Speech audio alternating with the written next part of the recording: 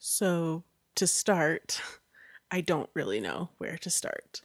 I'm really anxious and excited to get this going, but I'm not entirely sure how I'm going to do it. I feel like maybe structure is important, but I don't know that it's going to be super structured to begin with.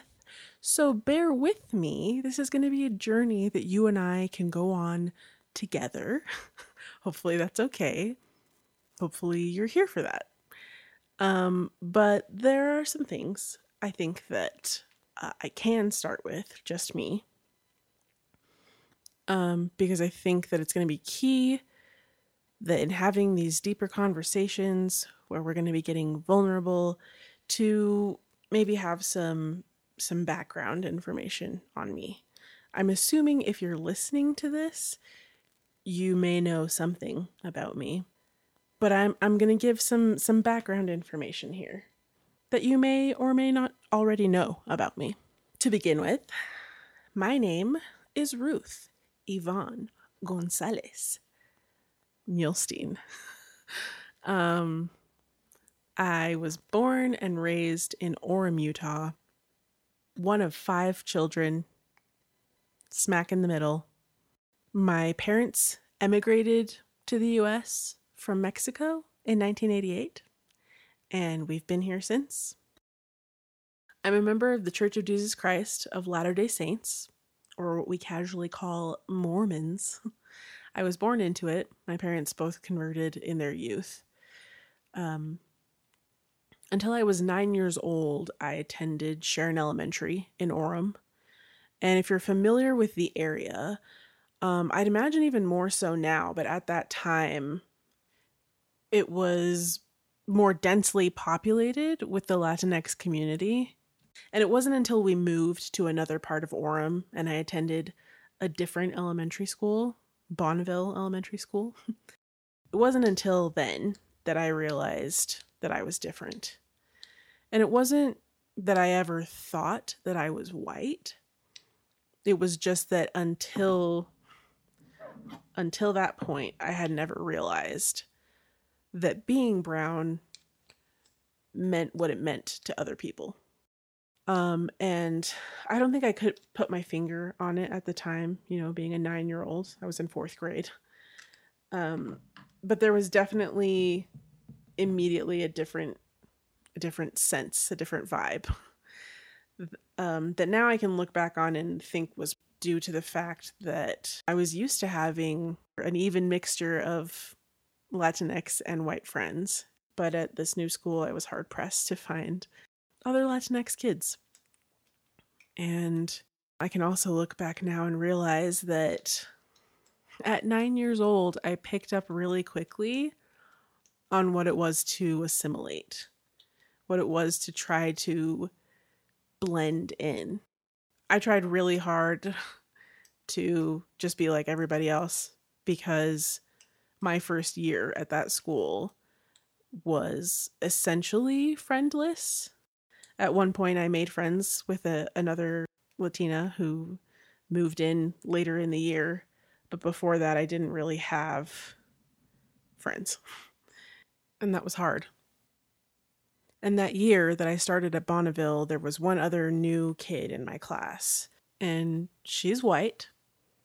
And from my perspective, it seemed like everybody right away wanted to be her friend while I was left to my own devices, And I have never really thought about it until this exact moment, but I think that's maybe why I was so determined to become her friend, because of how I perceived other people to be treating her. Eventually, she and I did become friends, and the following year, I took it to a level that was pretty unhealthy now that I think about it, but I was like obsessed with being just like her, to the point that I got glasses that year and I picked ones that looked like hers. I played it off as a best friends thing, but I remember begging my mom for items of clothing that I knew that she had. And a lot of time it was more money than my mom wanted to spend on a sweater or a duster, as they were called. But I tried so hard to be exactly like her. I wanted to be exactly like her because she had all of the things that I thought I should want. And that was kind of the beginning of my desperate attempt to fit in. And it lasted until I was in ninth grade when I started to care a little less about what people thought or about doing what was cool or what was in. And I got back to caring about the things that I'd cared about before my big move to a whiter school. But it was really from that moment at 9 years old that I became more accustomed to having mainly white friends. And I became a little bit more aware of it through junior high, but there were still so many pieces to the puzzle that I didn't have that I was confused and didn't know exactly how or what to make of the experiences that I was having. On multiple occasions, I would make friends with other Latina girls in my class.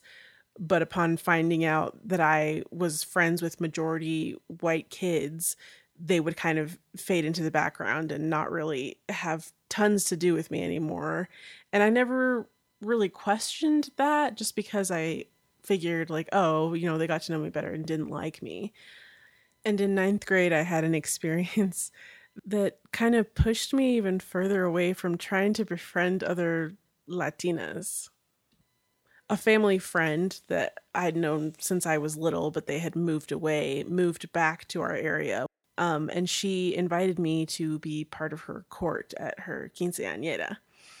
And I didn't know anybody else in the group. I'd go to the practices, I think, once a week for like a month.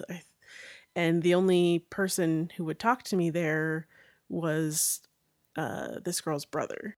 And it wasn't just that they didn't talk to me, it was that they would form their little circle, their little group, and talk to each other and kind of side eye me the whole time. And it made me super, super uncomfortable. So, from that experience to being accused of trying to be white because of my membership in the LDS church, to being asked if I'm half Mexican because I seem more white than Latina, to having my accent in Spanish made fun of, or any number of things. I gained a complex about myself and also a discomfort in being with other Latinx people because I felt like I was always somewhere in the middle, trying to prove myself too white for the brown kids and too brown for the white kids. And this manifested itself in church situations too.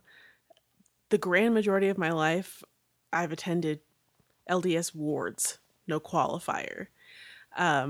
When I was very, very young, I think before I was even 2 years old, my family attended a Spanish-speaking branch, but very shortly after stopped attending and went back to a quote-unquote regular ward.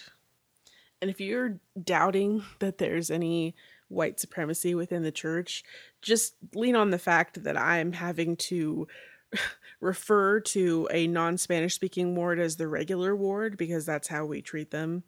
That the non-language specific wards are the default and everything else needs to be put in its own category. Just put a pin in that. But when we lived in the Sharon area, I don't remember enough about attending church there to have a clear recollection of if there was more diversity there. I think there was some, but it wasn't enough to impact me. And I also think I was maybe just too young to really get any of that. When we moved across the street from Bonneville, it was like a whole other world. Almost the entire time, from 9 to 22 that I lived at my parents' house, we were the only Latino family attending the ward. From what I remember, there were 2 Polynesian families also attending the ward, and later in my teens, 1 Asian family. And we were the diversity representatives in that ward. Everyone else was white. So in my church experience, meetings I was attending more than one time a week, it was me and white kids. And that was my normal. And I think I failed to mention in that quinceañera story earlier that the girls she chose from her court were from her Spanish speaking ward. And I'll probably never know the real reason why they chose not to be friendly to me in that situation, but at the time I attributed it to not being part of their church clique. And that really hurt my feelings because at school I was constantly hearing from Latino kids that I was trying to be white by being a member of the LDS church. But here were other Latinas who were members of the church. I thought they would understand, but instead I felt shunned. And this is something that I'm still very recently trying to come to terms with. A lot of these things that I've just explained, I hadn't really put into this context until, the last year or so. And to say it very frankly, I think about it now, and the only thing I can say really is that I think it was easier for me to be friends with white people, for a number of reasons. A, white people are just way more accessible in this area. B, I didn't feel the judgment or the pressure to be a specific way around them that I felt with Latinx people, which, to be fair, might have been more on me than on them at that point, but I don't know. And C, that even my white friends were affirming to me that I was neither here nor there. Because I was friends with mostly white kids, I would hear a lot of talk, the same kind of talk that we hear now, like, oh my gosh, I hate Mexicans. And then, I turn and say, well, I'm Mexican. And they say, oh, but not you. We don't mean you. Like, you're one of the good ones. And that did something to me. That did something to my head.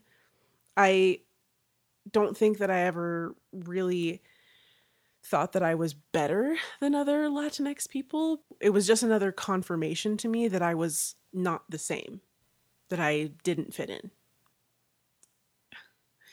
And I'm feeling kind of emotional about it right now. And where I've always had not great feelings about it. I don't think that I've ever, until this moment when I'm thinking about it,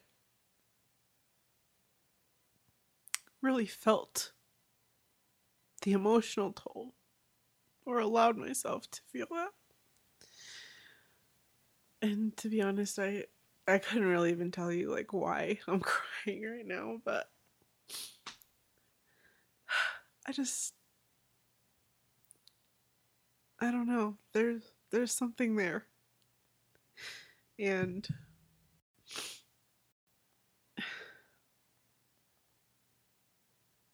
I never really thought about if I was my white friend's only non-white friend.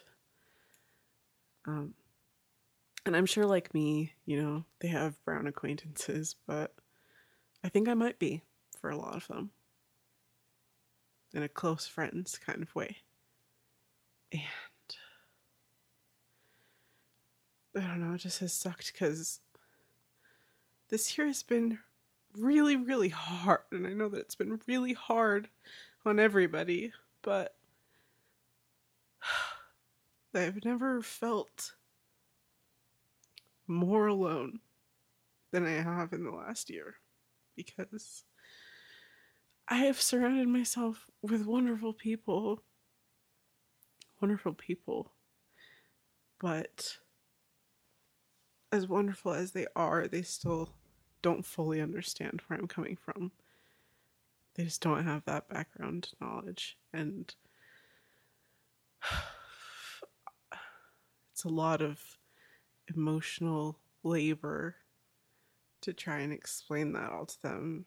And not that I'm unwilling to do it, but it's just a lot, and there's still a lot that I'm trying to work out for myself, and in conversation is where where a lot of these things really start to come out. Like even now, I'm just talking to myself and I'm coming to realizations, but I feel like a lot of those realizations I'm not able to have when I'm talking to my white friends because I'm too busy trying to explain everything about myself and my perspective to them.